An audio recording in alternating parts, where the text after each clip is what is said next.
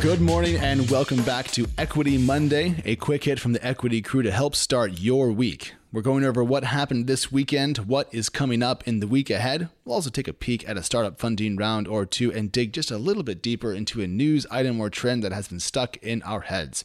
A big thanks to the rest of the Equity crew for keeping the show running while I was away. And with that, today is the 1st of June, 2020. Let's get started.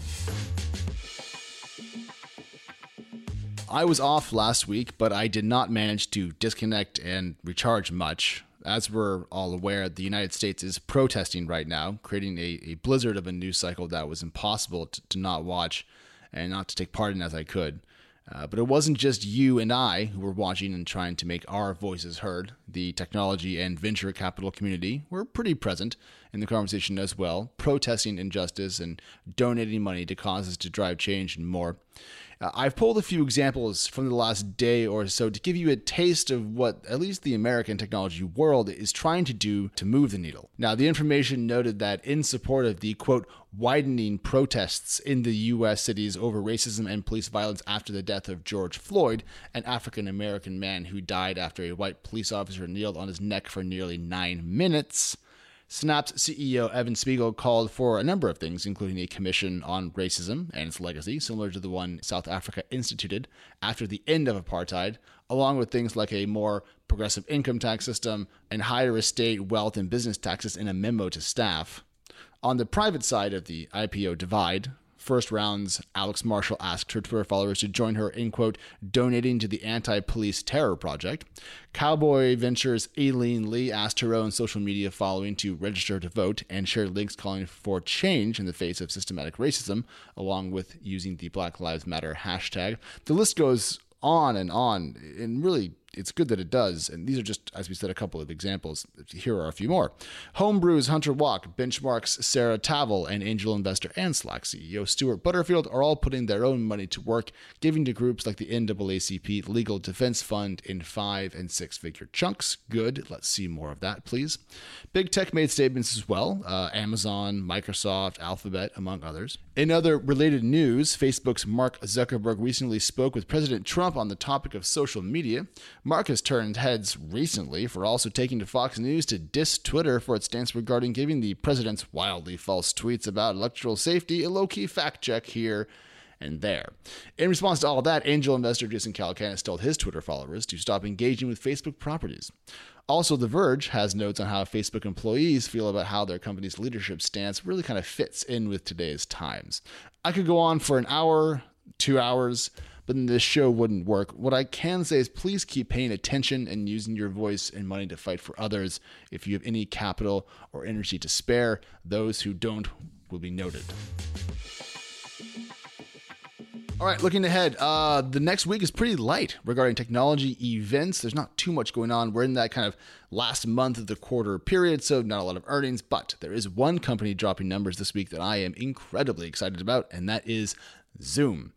Zoom reports on Tuesday, and this is going to be a widely watched event. Now, if the investor-loved company can best expectations, its success could provide a further halo to SaaS and cloud companies, public and private alike. Investors are expecting $202.1 million in revenue and about 9 cents in per share profit, according to analysts polled by Yahoo Finance. Investors are expecting $202.04 million in revenue and around 9 cents in per share profit, according to Yahoo Finance. If Zoom stumbles, however, say just meeting or perhaps missing those metrics, its stock could fall, and that could begin to chip away at the narrative that SaaS stocks are a safe haven during economic turmoil. Now, let's slow it down and talk about a couple of funding rounds this morning. And, a little bit of optimistic news amidst our current world. In a surprise, while prepping for the show, actually earlier today, I read about Beam, a Singapore-headquartered micro-mobility firm that has put together a new $26 million round. Now, according to TechCrunch, quote, Sequoia India and Hana Ventures led the 2.5-year-old startup's Series A financing round, while several more investors from Asia-Pacific region, including RTP Global, AppWorks, RightClick, Cherubic, and Red Badge Pacific participated, Beam said. The startup has now raised, according to TC, $32.4 million to date. Now, after the huge contractions at American micromobility companies like Lime and Bird, the round feels nearly counter-narrative, especially as global VCs appear to kind of contract the overall spend as well. Now, also out this morning was news that Tia Health, what TechCrunch's John Schieber described as, quote, the developer of a network of digital wellness apps, clinics, and telehealth services designed to treat women's health holistically, has put together a round of around $25 million. The goal at Tia Health is, quote, higher touch care at lower cost, according to co-founder and chief executive Carolyn Whitty.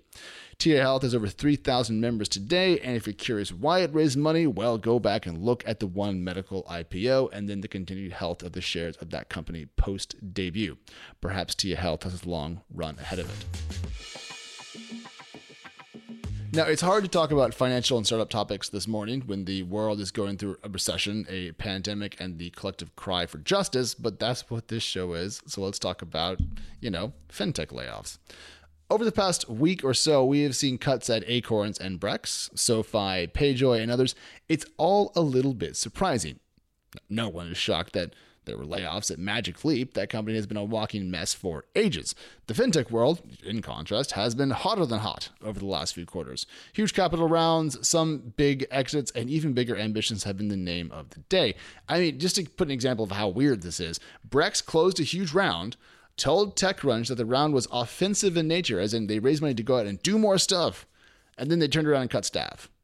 It's all a little bit odd, but I think we can kind of figure it out.